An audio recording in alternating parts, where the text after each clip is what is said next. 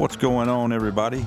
Welcome to Making the Turn, the premier green industry podcast that highlights professionals across many areas, including golf course management, sports turf, sales, business, education, landscaping, and more. Making the Turn is hosted by me, BJ Parker.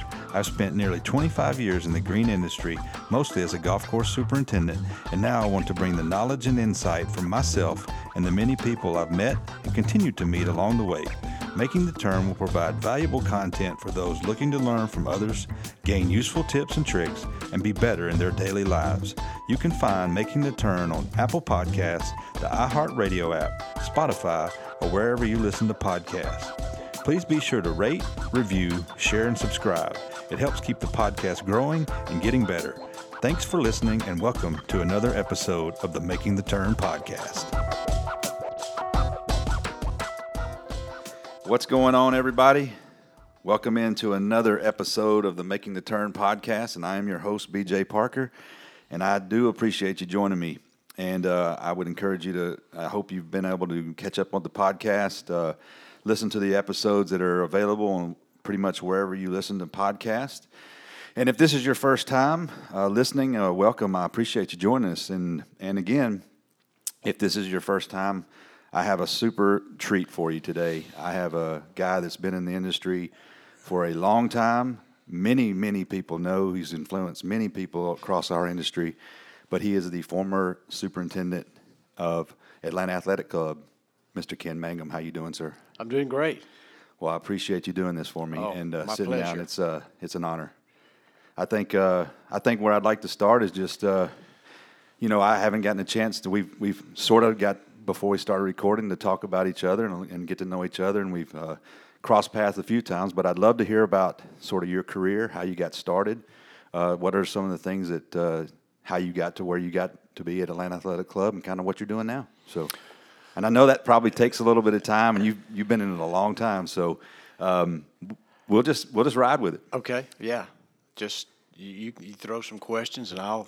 Well, so where did you get started? How did you get started in the business, and what sort of got you moving and to be a golf course superintendent? Well, I was very fortunate to grow up on a farm in between Anniston and Gadsden, Alabama.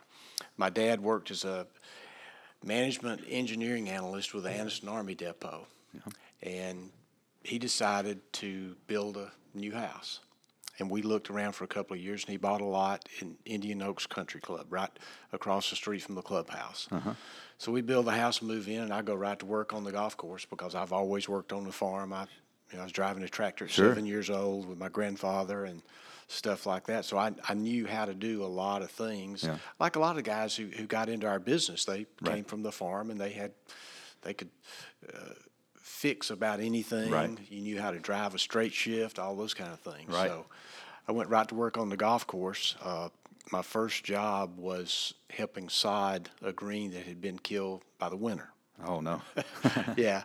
So I guess I caught their eye that I knew what I was doing and knew how to work. So I did that. I loved chemistry in high school. Right. And studied chemistry, and I started playing golf there. The golf pro kind of took me under his wing, and so I started playing. I won the junior championship 3 years in a row after mowing greens, that sort of thing. So I worked through college, found out that college chemistry was not quite as much fun as high school chemistry. Yeah. And I came home from work one day, and my mother's standing at the door crying, holding a letter.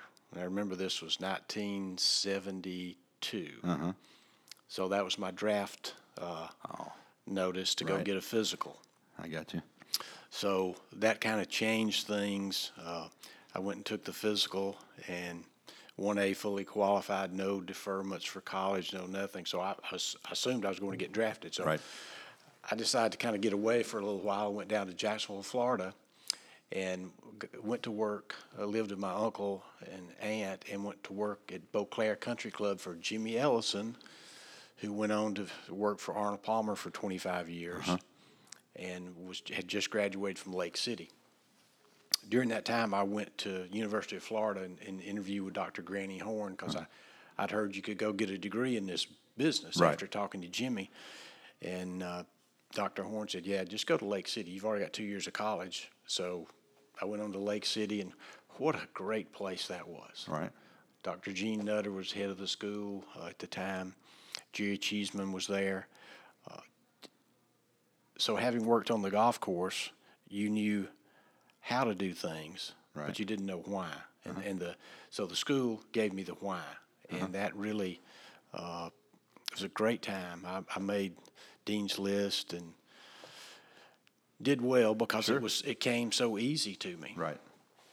And then back then, your OJTs were selected for you. You didn't have a choice. Right. Well, God works in mysterious ways, and I'm thankful to this day that Dr. Nutter sent me to work for Palmer Maples Jr.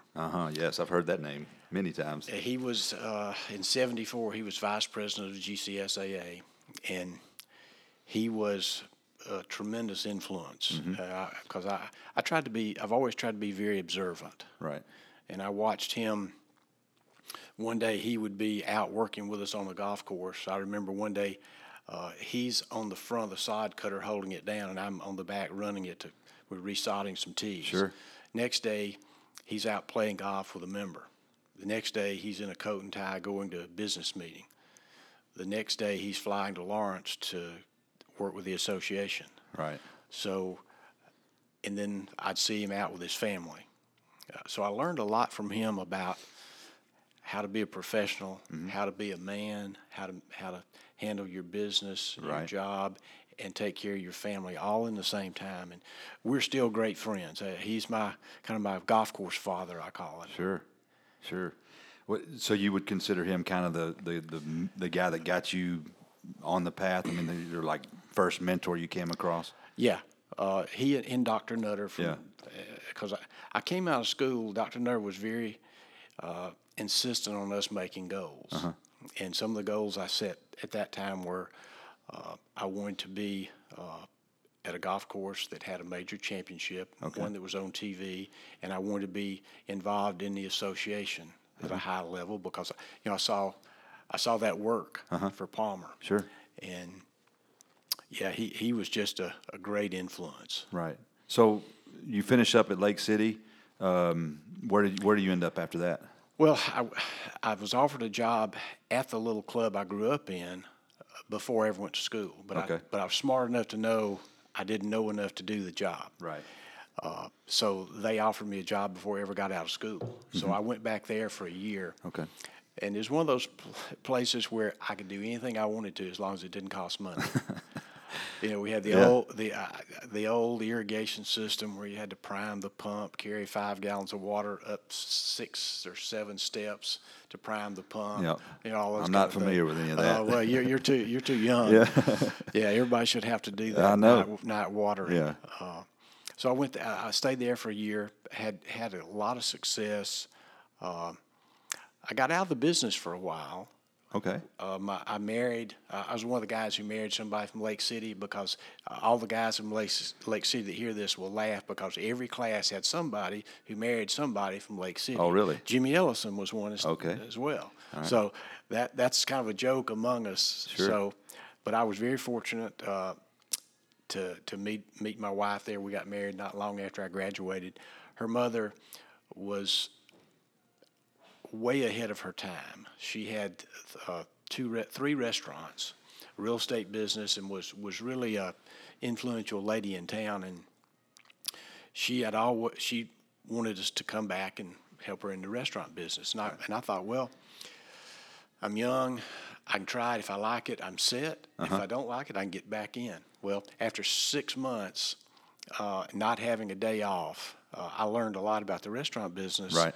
But I also learned that wasn't my lifestyle and our lifestyle. Right. So I left there, and Palmer Maples again helped me get a job back in Atlanta at Mystery Valley, public golf course owned by DeKalb County. Great golf course. I learned a lot there. Sometimes what not to do. Right. which is as important as what to do. I agree. Big winter damage in one of the colder winters when you look back in history, 76, 77, the golf course stayed frozen, the greens frozen for 6 weeks. I mean, we lost every green, every tee, half of every fairway. So I got a lot of experience replanting and things. Right. But I also got to meet a lot of people around the area, Sure. because as an assistant, I went to all the meetings on Tuesday. I didn't go play golf on Monday. Right. So I got to meet a lot of people in the Atlanta area at that time. So it was a great learning experience. Yeah. Now, is that course still there? Yeah, it's still there. Yeah. And so how did you talk me through the transition to how you ended up at Atlanta? Because you were at Atlanta Athletic Club for quite a while. So talk me through how you got to there. After Mystery Valley, one of my good friends from Lake City was in Montgomery Country Club, and a job came open there at Lagoon Park. And he called me and said, I've got it set up for you for an interview here. And I said, well, I'm on my way. Yeah. As it turns out, my wife was out of town. Okay. And I had interviewed for a job probably 6 or 7 months before in Montgomery at Maxwell Air Force Base. And she went with me, and we went through an area that you normally would not go through unless you were armed. I'm with you. And we got to the gate, and she said, I don't care what they offer you. We're not coming here. Just, you can go interview and all, but we're not coming here. Right.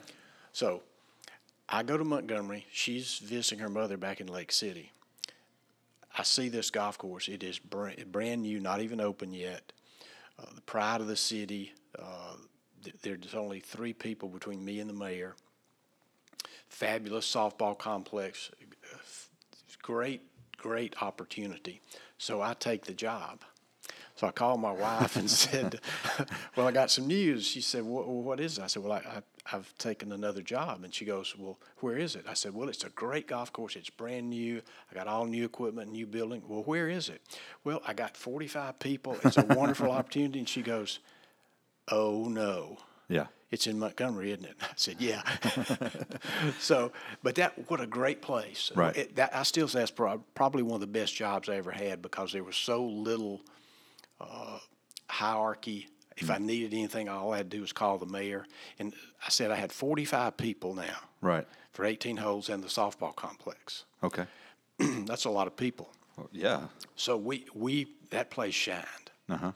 We did an overseeding program and got a lot of attention. Right. But I stayed connected in Georgia. And I tried to stay connected as many places as I could. I got involved in GCSAA. We hear a lot about Roundup. Guess where the EUP work for Roundup was done? At Lagoon Park. I got you. The first advertising that Roundup did for golf course stuff was at Lagoon Park. Okay. So I tried to stay active and out and about. The job came open at Idle Hour, and they contacted the Georgia GCSAA, 2 superintendents in Atlanta that were very influential, and the largest equipment dealer. I was the only common name that they got from all 4 people. Okay. So I got the first interview and got that job. Great opportunity. I remember looking at the golf course with the committee. We're standing on 18 looking back at the clubhouse, and there's the only green spot's this little spot on the green. And I go, guys, I don't mean to be rude, but how did this place ever get this way? Right. And they said, well, what do you mean? It's always been this way. I said, I think I can help you. Yeah. So they had plenty of money. They just needed leadership and guidance. We put in an irrigation system. We built lakes, drilled wells, planted trees. Some they've already had to cut down. Right, of course. I got to build a new maintenance facility, and I got to do something that very few people get to do. I got to name the street the maintenance facility was on. All right. 419 Pencross Lane. Nice. Because we had converted to Pencross that summer before. Yeah. Which was kind of interesting. I knew that if I ever wanted to get to Atlanta, which was my goal, to get back with the big boys in Atlanta, I needed bent grass experience. Yeah. Well, the winter of 83, 84, 84, 85 made that possible because it killed the Bermuda greens. Right. And back then I gave them an option in the spring of 85. I said, we can either do what we've been doing and get what we've had the last Sure. 2 years. We can plant the Bermuda grass back and cover and not overseed. That was really kind of far-fetched back then. Right. Or we can convert to bent grass. And after studying it and talking it over, the president said, well, what's the worst thing that can happen with a bent grass? Well, it can die in the summer. Yeah. He said, well, but the Bermuda grass has died in the winter, so let's give it a try. Well, Right. it's still there. Yeah. So we had this tournament called the Peach Blossom, where a lot of the amateurs, best amateurs in the state came and played. And I'd met a lot of people from the athletic club, and I'd played in the tournament myself and played with several people and met a lot of people from the athletic club. And they happened to be going through a renovation that was not going well. And At the athletic club. yeah, Yep. and I had great greens there in Macon at that, and they saw that. I remember talking to my assistant one day, and I said, I'd really like to meet just one happy athletic club member. Right. You know, I said that a few more times. Sure. Sure. But that they were in a real bad situation with the renovation. It was Right. late. They had problems, and so that job came open, and I got the opportunity. The opportunity really came about 2 years earlier when Gaylord Cohen, who was the vice president of Gold Kist, I'm not sure if Gold Kist came this far north, but they started. Not They familiar were with it. big in the southeast in a farming co-op, and Okay. they wanted to get into the golf course business. So I did business with their local store there in Macon, and they recommended that he talk to me. So I went up and played the athletic club with him. I think I shot 76. Yeah. Played good. Sure. Didn't place low. Didn't throw any clubs or anything like that. Right. Had a good visit with him, and he offered me the job. Yeah. And I thought about it and told him that I really like the golf course business. I really wasn't ready to get out of it. But here's a guy that I think you ought to hire. I gave him a sales guy that I knew that he did hire and went on to work with him for probably 15 years, 20 years maybe. Well, 2 years later, guess who's chairman of the search committee for the job at the athletic club when it comes open? Mr. Cohen. Yeah. So in some ways, I kind of got the job a couple of years before. So Right. we went through the formalities of the interview and everything, Sure. but I basically had the job. And I remember when he sat down in front of me with the club president, Renee Cody, and they said, we're looking to put together a 25-year team. You know, that kind of gets your attention. Oh, yeah. Not many people think that far ahead. Right. But that's what they did. Especially that far back in these days, may be a little different, but now, I mean, that's something very fresh and new. Yeah, and that really got my attention. Yeah. And so I went to work in September of '88 and spent 27 wonderful years there. Well, yeah, I've been on the grounds at a couple of the different tournaments, and I'd love to hear some of what you went through at Atlanta Athletic Club, because I know from the time you got there until what it's like today, there was a lot of changes. So, talk about some of the things you did. You know, I really try to give people specifics. What are some of the challenges? I mean, the golf course itself is massive. It's big. It's one of the most prominent in Atlanta and certainly in the country. But you did a lot of things there. I know there was fairway. You did fairway conversions. You did maybe some greens conversions. You did a lot of different moving things, and I'm sure we could spend a lot of time on that. But in your 27 years, what are some of the highlights? Well, we had a women's open in 18 months when I got there, and we had 9 greens that were playable out of 37. Oh, wow. So some people call me crazy, but I was just an optimist. You know, it Right. can't get any worse. Right. So we got that done. Was it bent grass at the time? It was bent grass, and the renovation that they'd done on the Highlands course was not very good. Yeah. 10 greens were rebuilt, left 8 old greens that they would perk about an inch of water every month. I mean, the water would stand in the cup for weeks. Right. And then you had 10 new greens. And I told them that we're going to have to do another renovation, and that's like telling a guy after he just renovated his house and spent a lot of money, this is not very good. Right. But I had to do that, and Mr. Cohen, my good friend, Yeah. I remember his famous last words: "We're not rebuilding that golf course." Yeah. Well, in 1994, they voted to rebuild it because they wanted to do another PGA because they'd had the PGA in '81. Uh-huh. And Kerry Haig, my good friend with the PGA of America, came in and said, we can't play on this golf course with these greens the way they are. There's too much difference. And that, along with all the slide presentations I did showing them all the layering and all the old greens, new greens, we were able to sell a project to bring Reese Jones in and remodel the golf course. So we did that in 94, 95. Yeah. Now there's 2 golf courses there. Yeah. So was this that's the Highlands course? Now, which is the one that's hosted? Are they both the Highlands? The Highlands. The Riverside course hosted the Women's Open. Okay. And so it was kind of the member course. Right. So we had the PGA in 01, a great event, coolest summer in 25 years. Yeah. And so the bent grass held up good, but soft. Sure. You get the we call it the steam vegetable effect in August in Atlanta and most places in the Southeast. Right. So they could stop the ball. So it was if they hit the fairway, it was not too difficult. Yeah. And those guys are so good. So David Toms won. Great tournament. After the PGA, we had the U.S. Junior Amateur in 2002, which was another great event. Several of those players are now on the tour playing and doing well. The member course had kind of been left alone. And it started out as let's hull out the greens and just replace the mix and leave everything. It started from there in '96 talking about it after the Highlands renovation. By 2002, it was a full-scale, total rebuild, new cart paths, new drainage, irrigation, rerouting, adding 1 new hole, rerouting 3 holes. Sure. Massive project. Great job by Reese Jones.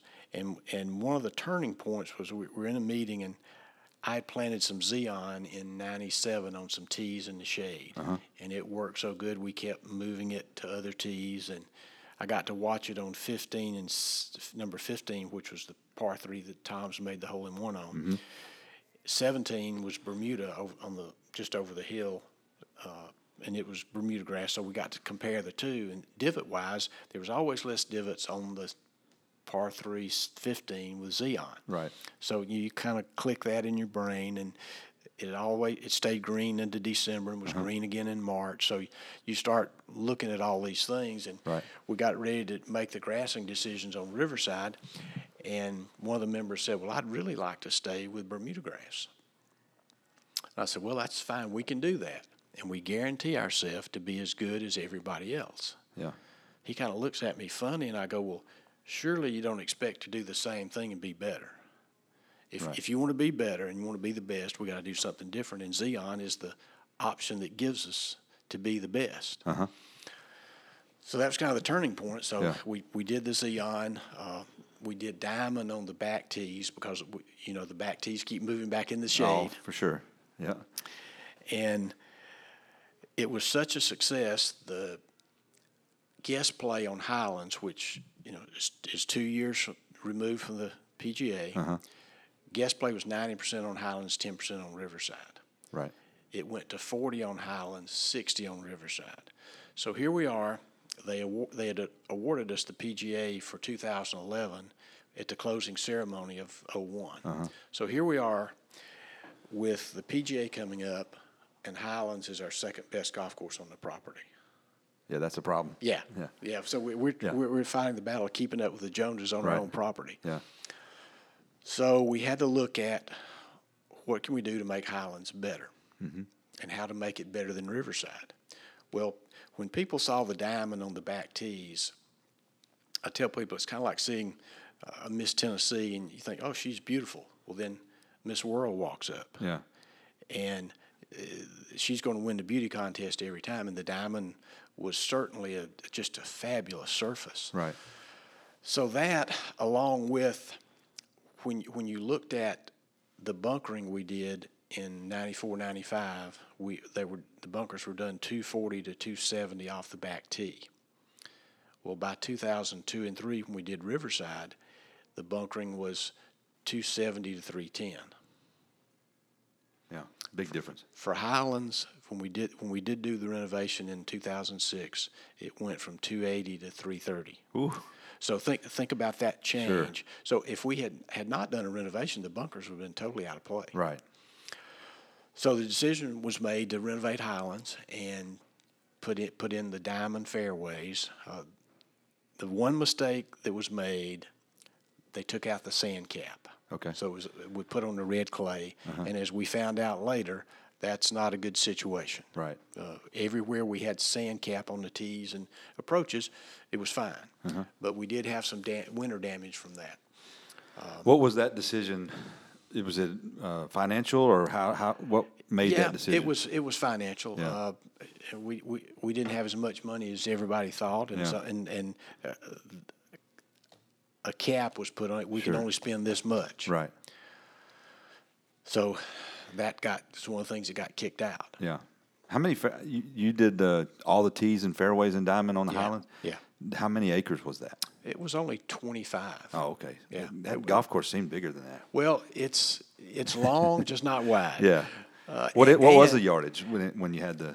Gosh, it was stretched out over 7,700 yards. Yeah. The interesting thing we did a new irrigation system, and we did it inside outside tees, fairways, and greens. So we laid the fairways out with the irrigation system because it went in the intermediate rough. Right. So here we are in 2006 laying out the fairways for 2011. Sure. So Kerry Haig and I spent a lot of time on phone calls, emails, pictures, making sure we got it right because we really couldn't change the fairway outline after the grass was down. Yeah, for sure. That's kind of one of the drawbacks to having the two-grass system, but just a lot of planning ahead. Well, it takes that. I mean, and speaking of planning, I mean, what was it like to host those big tournaments and especially like something like a major championship? There's so many things involved in that that you don't think about sometimes. But obviously you got to have volunteers. You've got to be prepared for anything that could go wrong. You got to have equipment. You got to have transportation for those. Right. You got to have housing. You got to have uniforms. You got to have food. You got to have all these things kind of outside the normal operation. Sure. You got to have a media plan because you're going to get a lot of attention. Right. One of the things I did, my brother came, who's in the sales side of the business. He spent 10 days with me. He drove me to and from work. He answered my phone and radio. That was immeasurably important. Wow. Yeah. Because it freed me up just having somebody to handle some of those things. Because you with 3 radios and a phone, you just can't handle all of it. Yeah. And there's just so many things. We had a photographer, specific photographer. All he did was take pictures because you can never capture it yourself. Right. That was one of the things I really look back and think what a great thing that was. We had all the guys who had worked as superintendents and assistants came back and helped that week. That was probably one of the highlights. Right. Just the amount of pressure that comes from 27 hours of HD TV to 170 countries to a viewing audience of 760 million people looking down at your golf course really makes you feel a lot of pressure because I think we all watch golf on TV and we look and we see something that doesn't look perfect and it stands out because we're trying to see what's wrong. One of the things I did before both majors was take a helicopter and do a flyover a month out to see, okay, what will the camera see that I can't see from the ground? Right.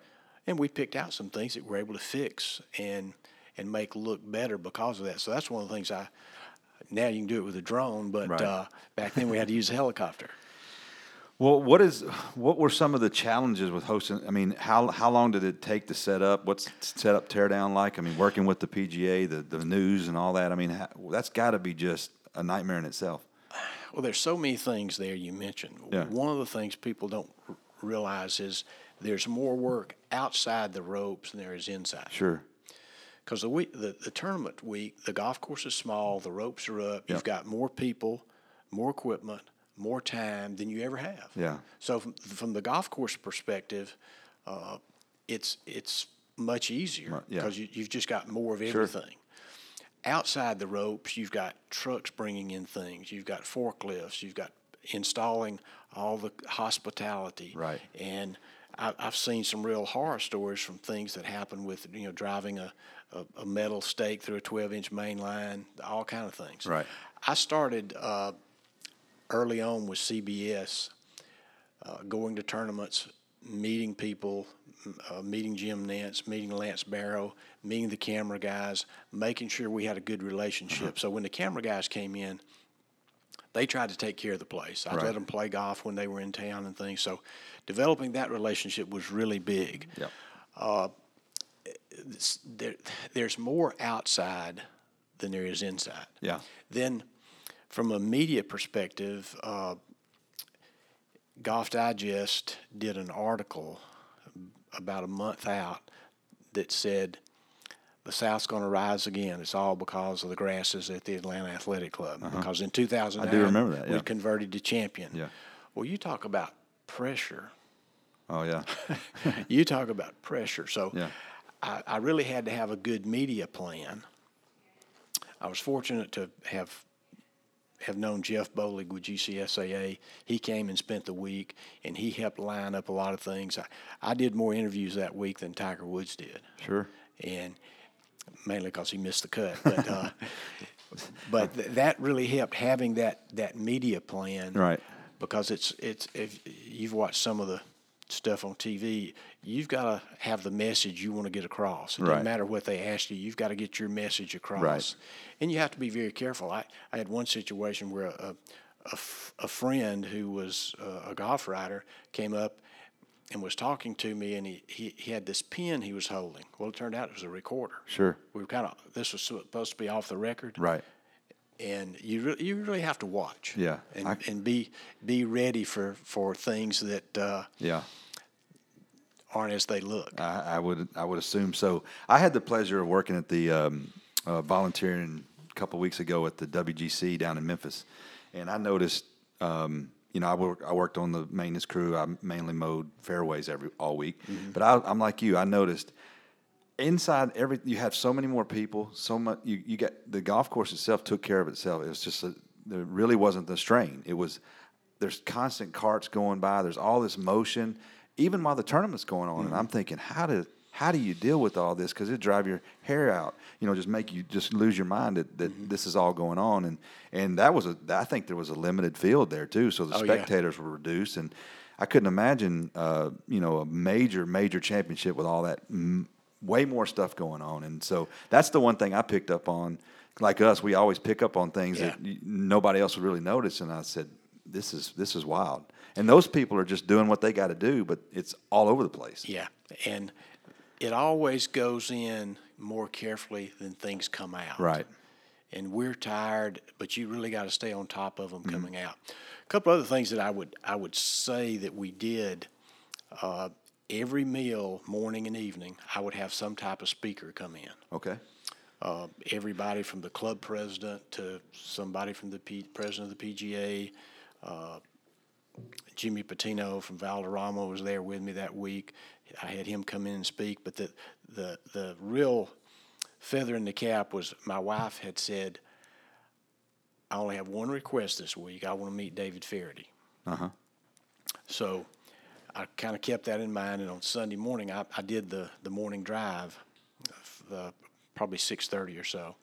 Well, he was on after me, so I waited for him, and I said, David, I really need you to do me a favor. I need you to come down and speak to my group and meet my wife. And I said, I need a pass to go fishing. Yeah. So he said, I'm all in. Let's go. So Yeah. we went down, and I drive up with him on the cart, and she runs out and gives him a kiss. And then she's like, oh, what did I just do? And there's a video you can search now and still find the video he did talking to all our crew that Sunday morning, which was a great way to kind of end things for everybody. Yeah. But setting up things like that for your volunteers, that's really makes it special for them. I certainly agree. I noticed just the little logistics of things that I was involved with just making sure you got meals, making sure you got everything handled, the uniforms, like you say, all of those little things make not only the volunteer experience helpful and nice for them, but also kind of gives you something to give back and do things. And I heard he spoke at the GCSA a couple years ago or several years ago now, and that was one of the best talks I ever heard. It was wild. He is a funny guy and just so off the cuff. Yeah. And I think his talk was supposed to be like 45 minutes, and he ended up talking for like 2 hours and just about everything. And he even kind of hinted about it. He's like, this is just kind of what I do. He'll go over here and be back over here and then come right back. And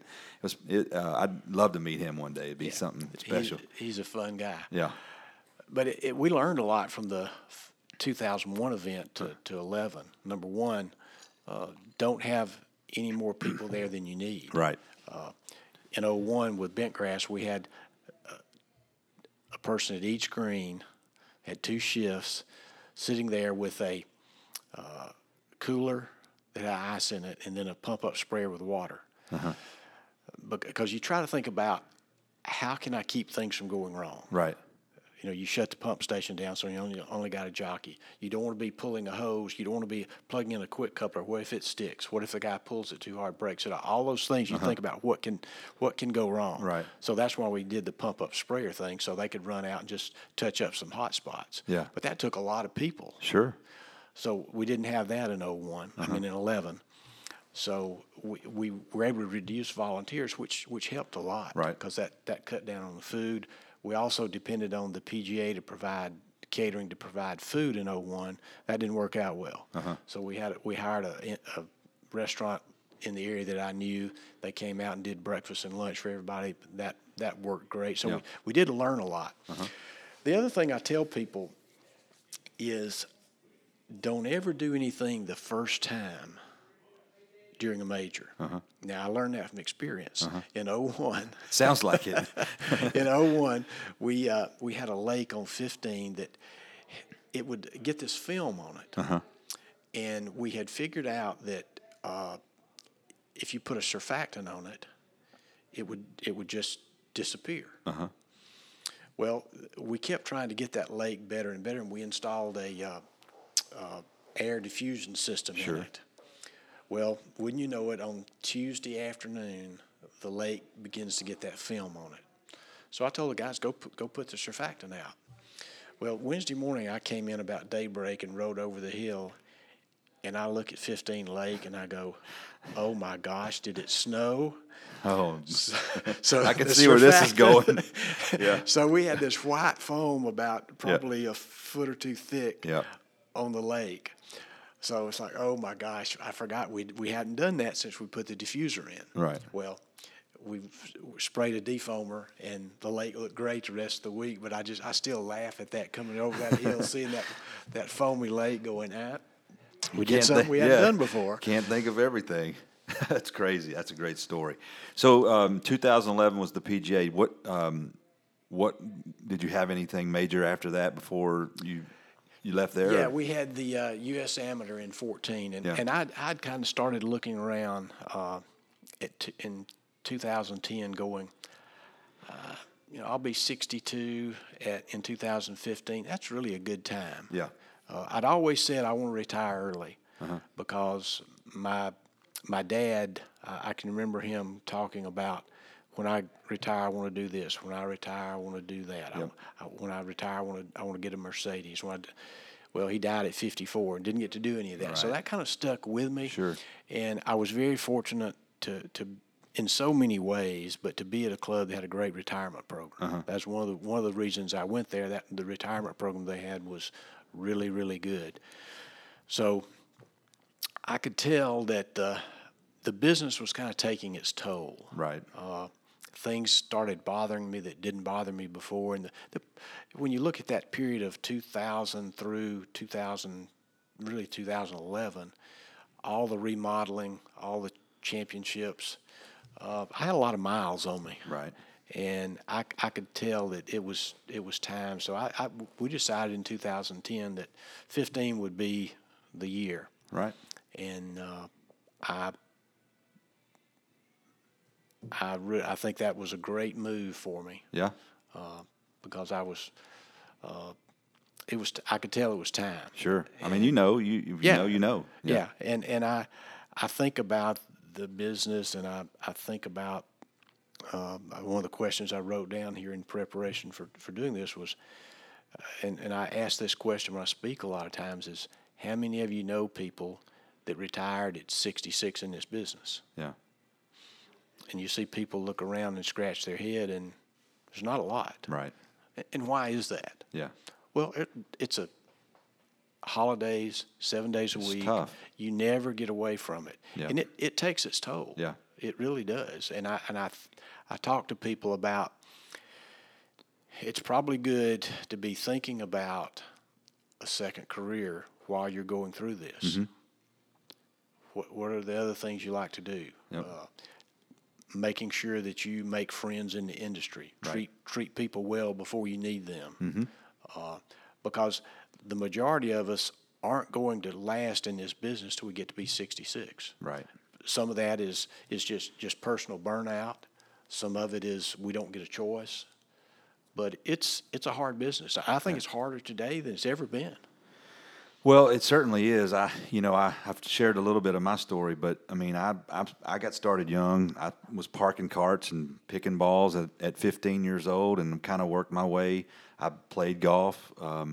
My story is very similar to a lot of people, and I just got involved in golf and worked my way up.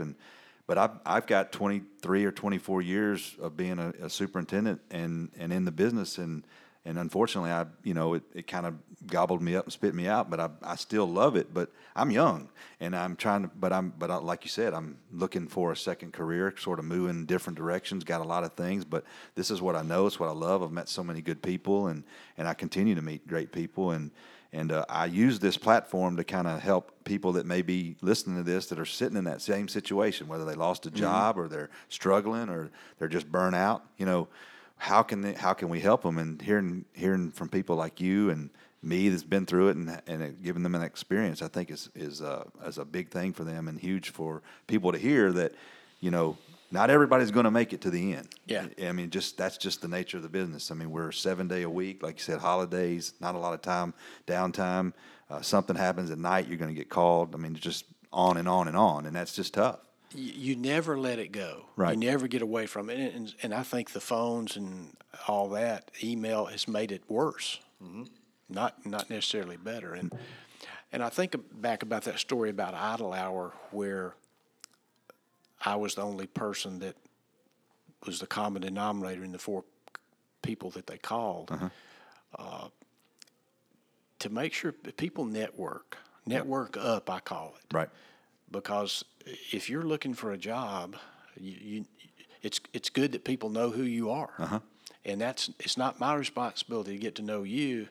Yeah. It's yours to get to know me. Yep. So that if somebody calls Ken and says, "Hey, we're looking for a guy so and so," Yep. Do you know some people? So I really encourage people to be active in your association. Sure. Be out and about. Try to make as many contacts as you can. Yeah. It's not my original statement, but I say this all the time, that your network is your net worth, and the people that you surround yourself with, that's really going to be your circle of people that's going to get you to where you want to go, or help you get, you'll help them or they'll help you. And I think that's huge. I mean, especially in our industry, because we're always trying to help others and get to know people, because we're all dealing with some of the same things. And that's big for us. So I definitely think that's a point well taken. Yeah. So what are you doing now? Sort of kind of, I've read that you were I want to touch on this before I forget about it. You were inducted into the Georgia Golf Hall of Fame. So how did that come about? And tell me about that and sort of what you're doing now. Well, the Georgia Golf Hall of Fame was something I'd been involved in from the club standpoint, because we had obviously being the home club of Bobby Jones. He was one of the first ones inducted. Yep. And several other members got inducted, and the club always went to the Golf Hall of Fame banquet that was in Augusta for so many years. So I'd gotten familiar with it through that. Then it was at that time a state entity, and the governor appointed me to the board of directors. Now, I'm not sure how that came about, Right. but anyway, that happened, and so I got to see it from the board of directors side, actually approving people for membership into the Hall of Fame. That went on for probably 4 or 5 years, and then the property in Augusta became more valuable. We didn't have money to build a building. People only went to Augusta for basically one time a year. Right. So the decision was made. It was also state funded. Well, when the recession hit, people started looking for a way to cut money, and the government sponsoring the Hall of Fame didn't make the list. Sure. So it was decommissioned, turned over to the Georgia State Golf Association. Well, obviously I knew a lot of people there, and Palmer Maples was inducted. Some other friends, a lot of people that I'd known, and that was one of the biggest honors. And it's kind of an ongoing thing, because every year at the banquet, which is held at the athletic club now, since the Georgia State Golf Association has taken over the operation of the Hall of Fame, you go every year. You get introduced again. You get to meet guys that some of the guys I played golf with in the Peach Blossom. So some I saw play. Some I've worked with. So it's really probably one of the highest honors that I could ever being in there with Bobby Jones, and I think the athletic club has the most members of anybody in the state as far as Hall of Fame, and also 2 staff members. And my general manager, Chris Borders, that I worked with for 24 years. That kind of tells you the kind of the group we had there, and what a great experience it was having that 25-year team we talked about. When Chris made it 24, I made it 27. The director of golf is still there. I think he's probably going on 29 now. Right. Well, how'd you land in Nashville, Tennessee? Well, after I retired from the club, I was inducted into the Hall of Fame in January. My last day of work was the end of April. I did get to go to Lake City, where I went to college, and speak to the last class, the last day of school when they closed the golf course operations program. I did that 40 years to the week from when I graduated. So I did that on Tuesday, and had the retirement party on Saturday night. Right. Great party at the club. They threw me a great party with we probably had 1,000 members there, and just a wonderful celebration. Yep. I'd started a consulting business back in 2012 in preparation, and Blade Runner Farms was one of the first people I worked with because of my use of the zoysia grasses. Sure. And I got to speak a lot of places about it, because it really changed the game. After our renovation on Riverside, every golf course in the Atlanta area that did a renovation or built a new golf course used zoysia. Yeah. Because it was the new standard. Sure. So I'd gotten a lot of publicity and a lot of game, a lot of airtime because of that. So I spent the first year basically working with Blade Runner Farms, helping promote the zoysia grasses, speaking some, traveling some. So I've spent 3 weeks in Ireland with actually 3 club members and their wives who we went to church with. Yeah. Did some fun things. Then Gary Grigg, who was one of the Grigg brothers, and Bruce Williams was another owner of Grigg Brothers, had tried to get me to go to work for them right after I left the club, but I just wanted some more time. Sure. So I waited a year, and then they came back to me and asked me to go to work with them, setting up a buying program for golf course management companies. So I did that for about a year and a half, and then that turns into as we merged the two companies, can you go to work full-time as national sales manager? Mm-hmm. Well, at 64 years old, getting a job like that seemed pretty good. Yeah. And I said, I'll do it for a while. It'll be temporary because I'm not the future. Sure. I'm here to help because I saw the need. My boss was relatively new, and Brant that bought Grigg Brothers is a huge agricultural company. So he had to get his arms around the agricultural side, which is probably 90% of the business, and he needed some help. So I saw that need and decided to help them out, and I end that at the end of this month actually. Yeah. And I'll go back to just consulting, working as a consultant for them and for Blade Runner. And I continue to speak and teach as opportunities come up because I enjoy helping people. You know, you can solve a lot of problems. Sure. Sometimes it's with grass, sometimes it's with techniques, Yep. sometimes it's a different approach. But I enjoy helping people with that. What do you enjoy? I mean, how did you end up though in Nashville? Did all that kind of bring you to Nashville? Because I know the story, but I want you to kind of tell everybody. I told my wife when we got ready to leave the club, we can go anywhere you want to go. Yeah. Because all our moves so far has been About you. work. Yeah. So we'd been visiting a place called Palmetto Bluff down in Bluffton, South Carolina, with friends who had a second home there. We'd been there, probably 2 weeks a year for 10 or 12 years. And she said, I think that's where I want to go. And I kind of swallowed hard because that's a nice place. Yeah.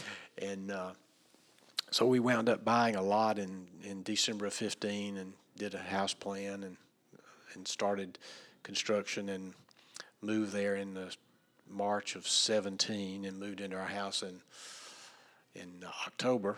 Yep. And we found out it's a great place to visit, but not as good a place to live. Oh, yeah. And then our daughter that was there in Atlanta with two of our grandkids, they moved to the Franklin area. Sure. Because her husband got transferred into the home office up here. And so it's a long way from here to Bluffton, right, especially when you got to go through Atlanta. So they weren't coming down as much.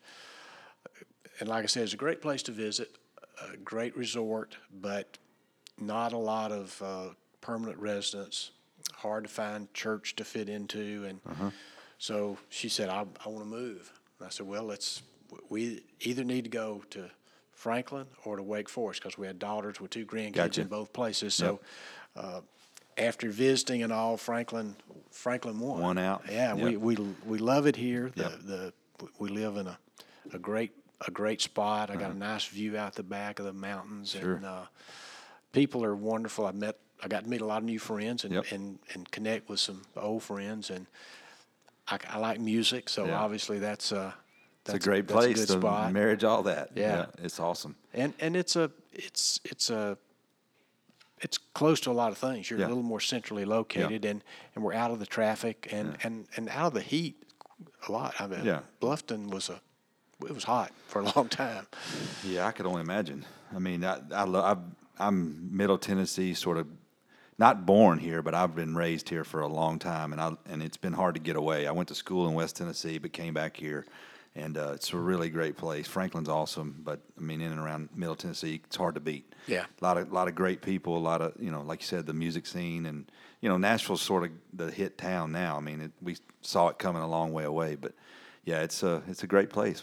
I'm happy you're here because I know you'll enjoy it. Yeah, it's been fun to meet some new people, catch up with like I said, Scott Friend, who lives on the other end of my street, was in Atlanta for 10 years. I didn't know him well then. Sure.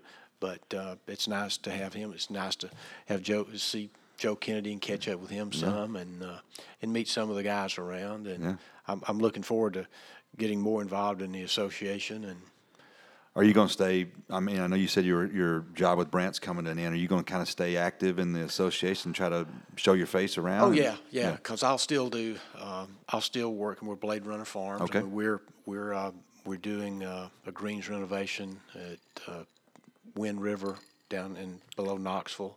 A lot of interest in the new grasses for the greens. Yeah, I want to pick your brain about that for a little while because I know you worked with Zoysia a lot, and I'm really excited and interested in zoysia as a green option for specifically our area and some of the difficulties that Bermuda sort of gives you that what zoysia might offer you. So I'd love you to talk on it, and I'll ask questions, but kind of give me your thoughts on it. Well, I kind of got started warm season back in 2008 when Eastlake we had a tough summer. August of 2008, we averaged 96 for a high, 76 for a low for a month. Yeah. Well, if you remember the Tour Championship in 2008, Eastlake was played on about 40 to 60% green sand. So I was able to go to the board and say, we got the PGA coming in 11. Do you want to take a chance on having another coolest summer in 25 years? Or do you want to take the chance of having what Eastlake had? Yeah. I think we need to change because I don't feel comfortable going through and trying to have another PGA in August. It's just with bent grass, it's just not smart. Yeah. It's not. You don't have the best odds. Right. And I was to the point, if we didn't change, I'm not sure I would have stayed because I was so petrified of having my last major championship on TV and have bent grass that it failed. Right. I mean, I honestly, I was that vain. I was afraid of that. Yeah. So, fortunately, we got the change made, and we did have a pretty cold winter before the PGA. But one of the things I did was when I saw this cold weather coming, we put down 6 inches of straw under the covers. Sure. And you mentioned some of the problems people have had. A cover is not enough for the winter, especially here in Middle Tennessee. Right. You got to have more than covers. They saw that in the Carolinas. You got to have, whether it's straw, whether it's a second cover, whether it's some of these air-filled foam things. Something you got to do something. There's a lot other than covers I tell people covers is better than nothing, but the more you can do, the better. Yeah. When you get below 15, I'm doing something different. Yep.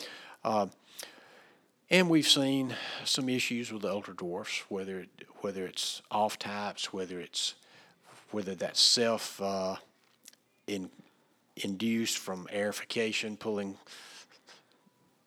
sprigs in and out, whether it's actual contamination from the farm. Yeah. So we've seen some problems like that. The maintenance of them is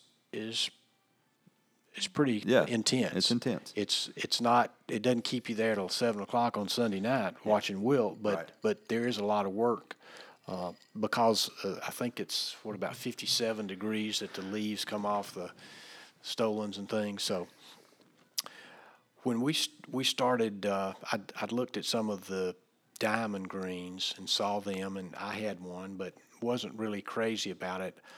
David Doge with Blade Runner Farms, the owner, had sent me a couple of samples to look at, and kind of got intrigued by that. And then we saw a few more, and I started looking at these going, wow, the texture is very fine. The color is great. One of the things that really caught my eye was that the leaves came off the rhizomes at 90 degrees. Not the stolons, but the rhizomes. So you think immediately, I'm not going to have grain is not going to be much of an issue. You're not going to have to groom as much, verticut as much. Probably still top dress some, but the color's great. The zoysias require less nitrogen. They have great salt tolerance, great shade tolerance. So you've seen a lot of people who wanted to convert to a warm season grass, but they got all these trees that they don't own.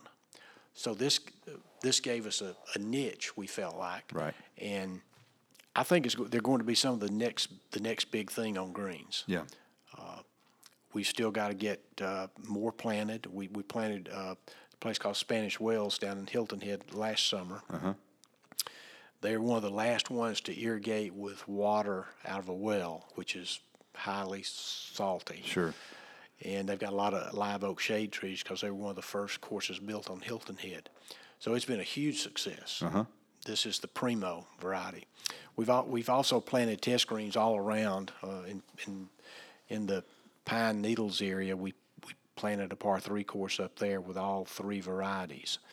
And one variety, Prism, survived the winter year before last, which was so cold. They got to 0 a couple of nights, around 5, 7, really cold. But they survived in pine shade with no cover. Oh, wow. That's what I was interested. Are you recommending covers? I mean, obviously they're better than nothing, but do you see where you would feel comfortable in say our neck of the woods with if you had zoysia greens of being okay with not covering in a situation where you might cover Ultra Dwarf? No, because I think people are missing a big opportunity with covers. Yeah. We use covers for play because you've probably been like me out there with a knife probing to see when the greens thaw out. Sure. Well, we had a lot of nights in the 27-degree range where the bent grass would freeze a quarter of an inch, and you're waiting and waiting. You got a green in the shade. Well, these covers, they never freeze. Mm-hmm. So we use covers for play. Yeah. So while some lower budget places might not be able to afford covers, I think they're a great management tool that sometimes people don't realize. 9 o'clock we uncover and go home. Yeah. Yeah, we may have to come back and cover again, but they can still play golf. Yeah. And because to me it's all about playing the game. Sure. How can I give you the most good days to play? Right. I don't care what grass it is.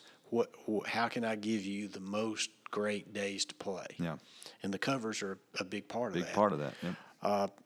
But we have seen that the Prism variety does have an extensive rhizome system, large rhizomes, and we know it's got more cold tolerance than the Primo. Right. So I think we're going to see some different areas. The Middle Tennessee area, the Prism is probably the better one. Right. One of the things that I hear that I guess there's a couple of things. It's a new grass, so it's hard to get people to kind of understand it. There's not a lot that they can go look at, but the biggest thing that I hear from our side is that establishment. It takes a lot longer. You've been told that you can plant sprigs on Bermuda and be playing in six weeks, whereas maybe it takes zoysia a lot longer. Talk a little bit about that. I don't have a whole lot of experience outside of the fairway type grasses, and maybe that's sodding. But do you see them, the sprigging greens, zoysia greens, being an issue as far as timing? No.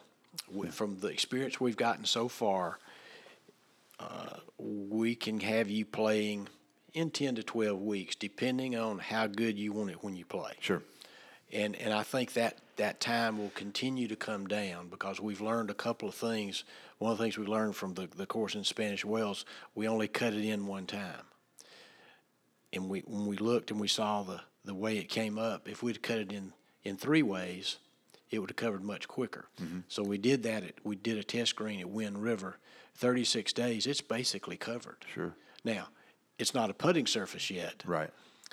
So that old question of how good do you want it when you open, that's what actually determines how many weeks you stay closed. Right. Because when we did our first champion greens, we could have opened in 8 weeks, but we wanted to set an immediate impact on people, so we waited 10 weeks. Uh-huh. So they were rolling 12 and a half and perfect when we opened. Right. So it just depends on how good do you want it when you open up. Yeah.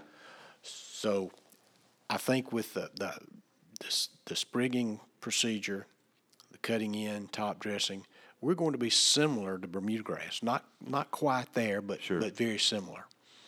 I think that's big because if you're considering making a choice and now you've got a third option, whether it be bent back, Ultra Dwarf or zoysia now, I think that you need to weigh all the factors, and I think the biggest thing is what do you want it to look like when it opens, and because the Ultra Dwarfs are the same way. You can hurry and rush them, and you can play on something that's inferior, or what's your expectation, Mm-hmm.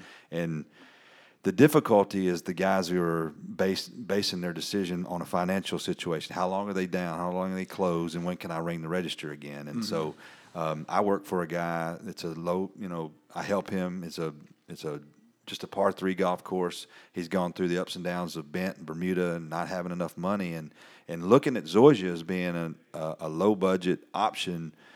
But how long is he going to be closed? To how long before he can open? And so, a lot of those factors are things that we're trying to discuss with him. But I think Zoysia is on the table now for it being an option for him to look at. Yeah, because in a low-budget situation, you can mow it less. Sure. It requires much less fertility. The color of these is such that you really won't ever have to fertilize for color. Yeah.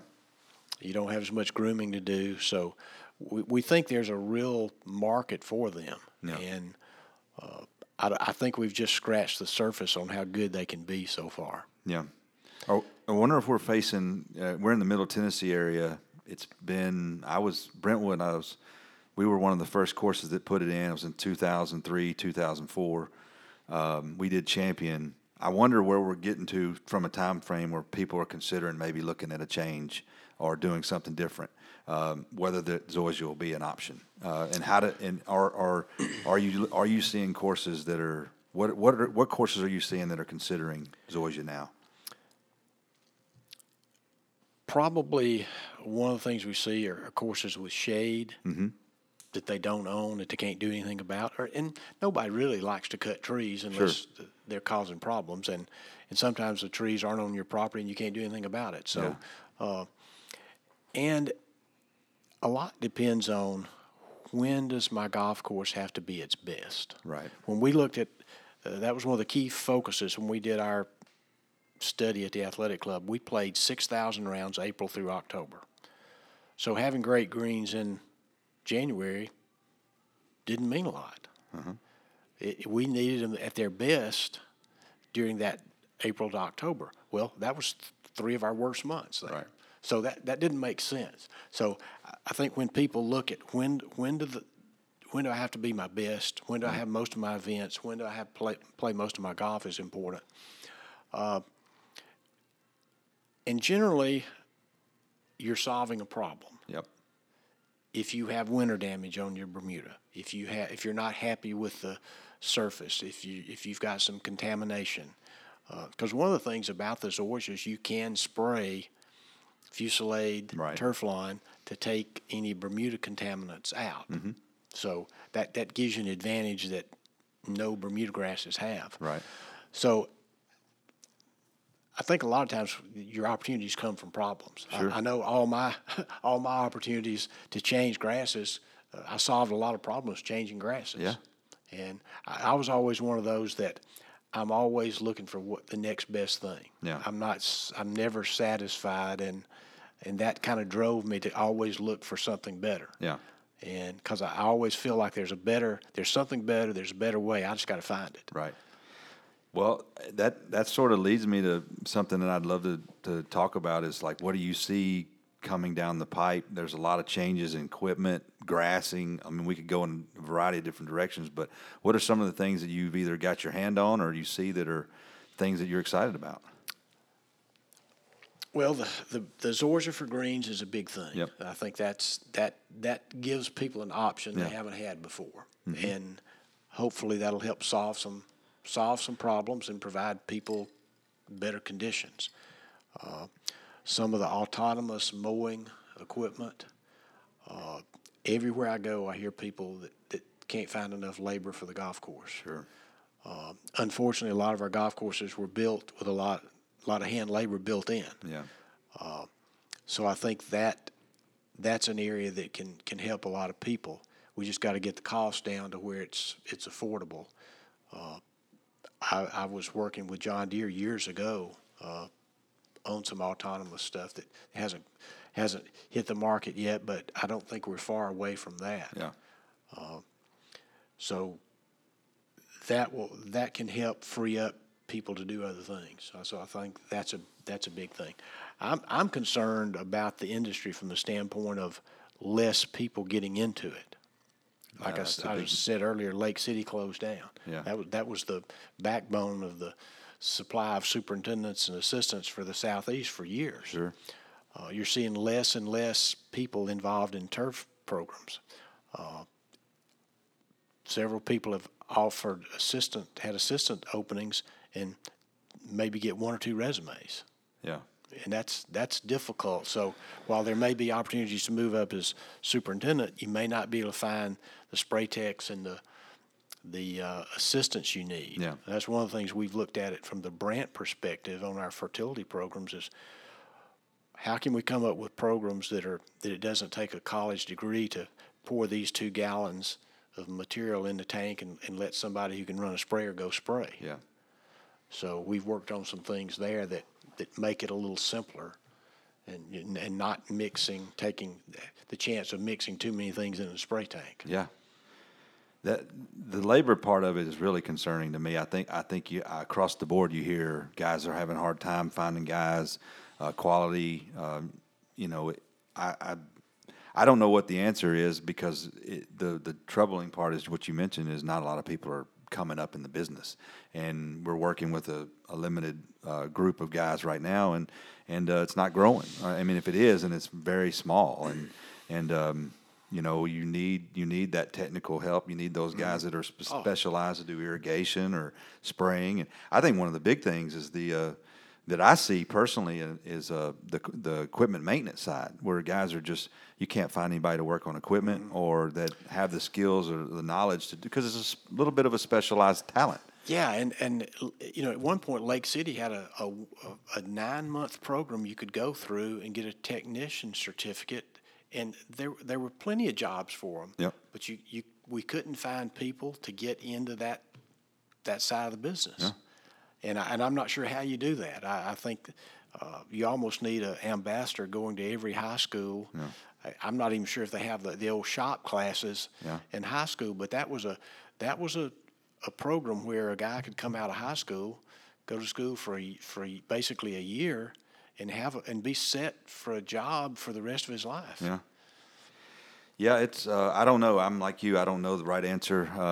Continuing to do things like this, get the word out. I mean, I have a son who didn't really show much interest in it, but there's so many things. There's so many options for kids these days. It's hard to push them in a direction to be out in the heat and like we talked about earlier. It's just a tough business. It requires a lot of you, and especially people. We have to be sympathetic to who works for us, and they've got their lives, and we're asking them to work early mornings, sometimes late afternoons, every single day, holidays. There's a lot to it, and when there's other options available, that's hard.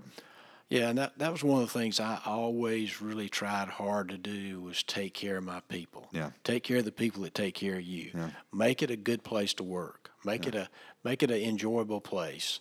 Make sure you know about their family. Make sure you know if they've got any problems. Let them know you care about them as a person. Yeah. And show them the same. I try to show them the same, if not more, respect than I showed the members, because they came in, a lot of them 7 days a week, rain, shine, cold, whatever. They were always there, and I was very fortunate to have some really good people. And same way the assistants and superintendents that I had, I consider myself very fortunate to have had some of the very best people come through and help me and work with me over the years. And it kind of kept me young in a way. Sure. One of the guys that worked for me made a statement that I kind of wish I'd heard earlier because it really, really touched me. Yeah. He said, just remember, other than my father, you're the most influential man in my life. Now think about that as a superintendent, as a director, whatever. All these young guys come up and they're looking to you for leadership, for the way you handle things and how you handle adversity and those sorts of things. And that really stuck with me. Yeah, I think for sure. I think that's important. How we carry ourselves as leaders is whether we like it or not. We mentor guys. We try to be supportive of them. We're who they look to for a lot of guidance and leadership, and just like your kids would or anything, they look at you and how you react in certain situations and how you handle that has a huge impact on them. I'm curious if there's one piece of advice you got or one book that you read that you sort of keep with you that kind of motivates you or keeps you going or something something that you latched onto that's sort of your driving influence? Yes, and I'm trying to remember the name of the book, the name of the author, but it's about life, and he compares the game of life to Monopoly. Okay. And the question he asks is, you think about Monopoly, Yep. you play the game, and you put it back in the box. How can you live your life so you leave something outside the box for people? Yeah. And it drives me crazy that I can't remember the author's name, but that's age. Yeah, that's all right. But that kind of drives me a little bit to try to make sure you try to have a good influence on people. And we're all here. We're not here by chance, I don't think. No, I don't. You know, the meeting we're having today, we're learning some things about each other that are important and will help both of us. Sure. So wherever I go, whatever I do, I feel like there's an opportunity there to help somebody. Yep. And don't take that for granted. I hear you.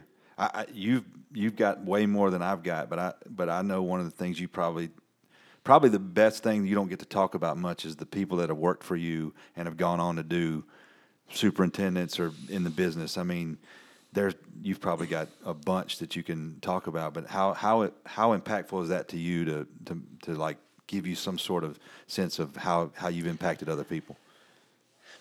I don't think there's anything more meaningful than for one of them to call you up and say, I need somebody to talk to. Yep.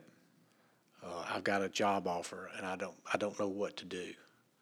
I don't always tell people what to do, but I do. I think I'm a good listener. Sure. And I still work. I still try to help guys get jobs because once you work for me, you're one of my guys till I'm gone. Yeah. And so I've been fortunate to help a lot of them get interviews because I can't get them the job. I can get them the interview. Right. So I've tried to always fulfill my responsibility to them. Their responsibility was you come work for me for 2, 3, 4, 5 years, whatever, and then I'll help you the rest of my life. Mm-hmm. So I've had some really, really great guys. Yeah. And part of that was the athletic club, the reputation of the club, the events we had. We were able to get some of the very best people. Yep. And it's kind of a family. Yeah. And now we've got guys who have other guys that worked at the athletic club working with them, and interns. You know, you think about interns. Oh wow! Yeah. I mean, we've had so many good people, and I'm so thankful that I had that opportunity to work with all these guys because they do keep you young, and I love that synergy because I tried not to make too many decisions just myself. I tried to make sure if it's a fertility program, if it's a procedure, I want to hear what they thought. And the other thing that does that they buy into the decision when they've had input. So I tried to give them an opportunity to show what they could do. Yeah. And I think that worked well. Wow. I certainly hope that they know that your impact on their life, that you appreciated that, and I know what they've gone on to do. You are a big influence in that, and we get a lot of people listening. So if they listen and they hear you talk about it, I know they're going to be enjoy hearing you talk about how that's, even if you don't get to tell them every day, those are big impactful things. Because I know I've had a very limited number of guys that move on, but they've maybe done something different. But it's always been a joy to see them just kind of work themselves out and get grow in the business. You know, it's awesome. Yeah, you're just really proud. It's a source of pride because it's kind of almost like your children. Yep. I mean, they've grown up and are doing well, and it's nice to get those phone calls. Yep. And it's nice to see them successful and in life as well as business. For sure. Well, I always kind of like to wrap things up by talking about things you like to do that don't involve running around on a golf course or, because we talk about how rough this business is.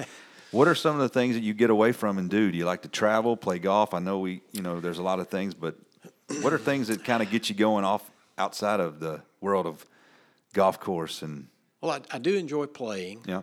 Usually somebody else's golf course. Sure. I started a book years ago when some of my assistants would want to try to take some money off of me. And so every time I won money from people, I put their name on it, put the date, and put it in this book. And it all started with the first guy I hired after I got to the athletic club, John Holmes, wanted to play me, and I said, well, I'll play you for $1. So that's the first entry is his $1. Okay. So I kept doing that for years. So that's a fun thing. So I still enjoy playing. Probably my second or my biggest hobby is fly fishing. I love to fish for trout. Being in Atlanta on the Chattahoochee River, that's the southernmost trout stream in the country, and my GM, Chris Borders, got me started fly fishing.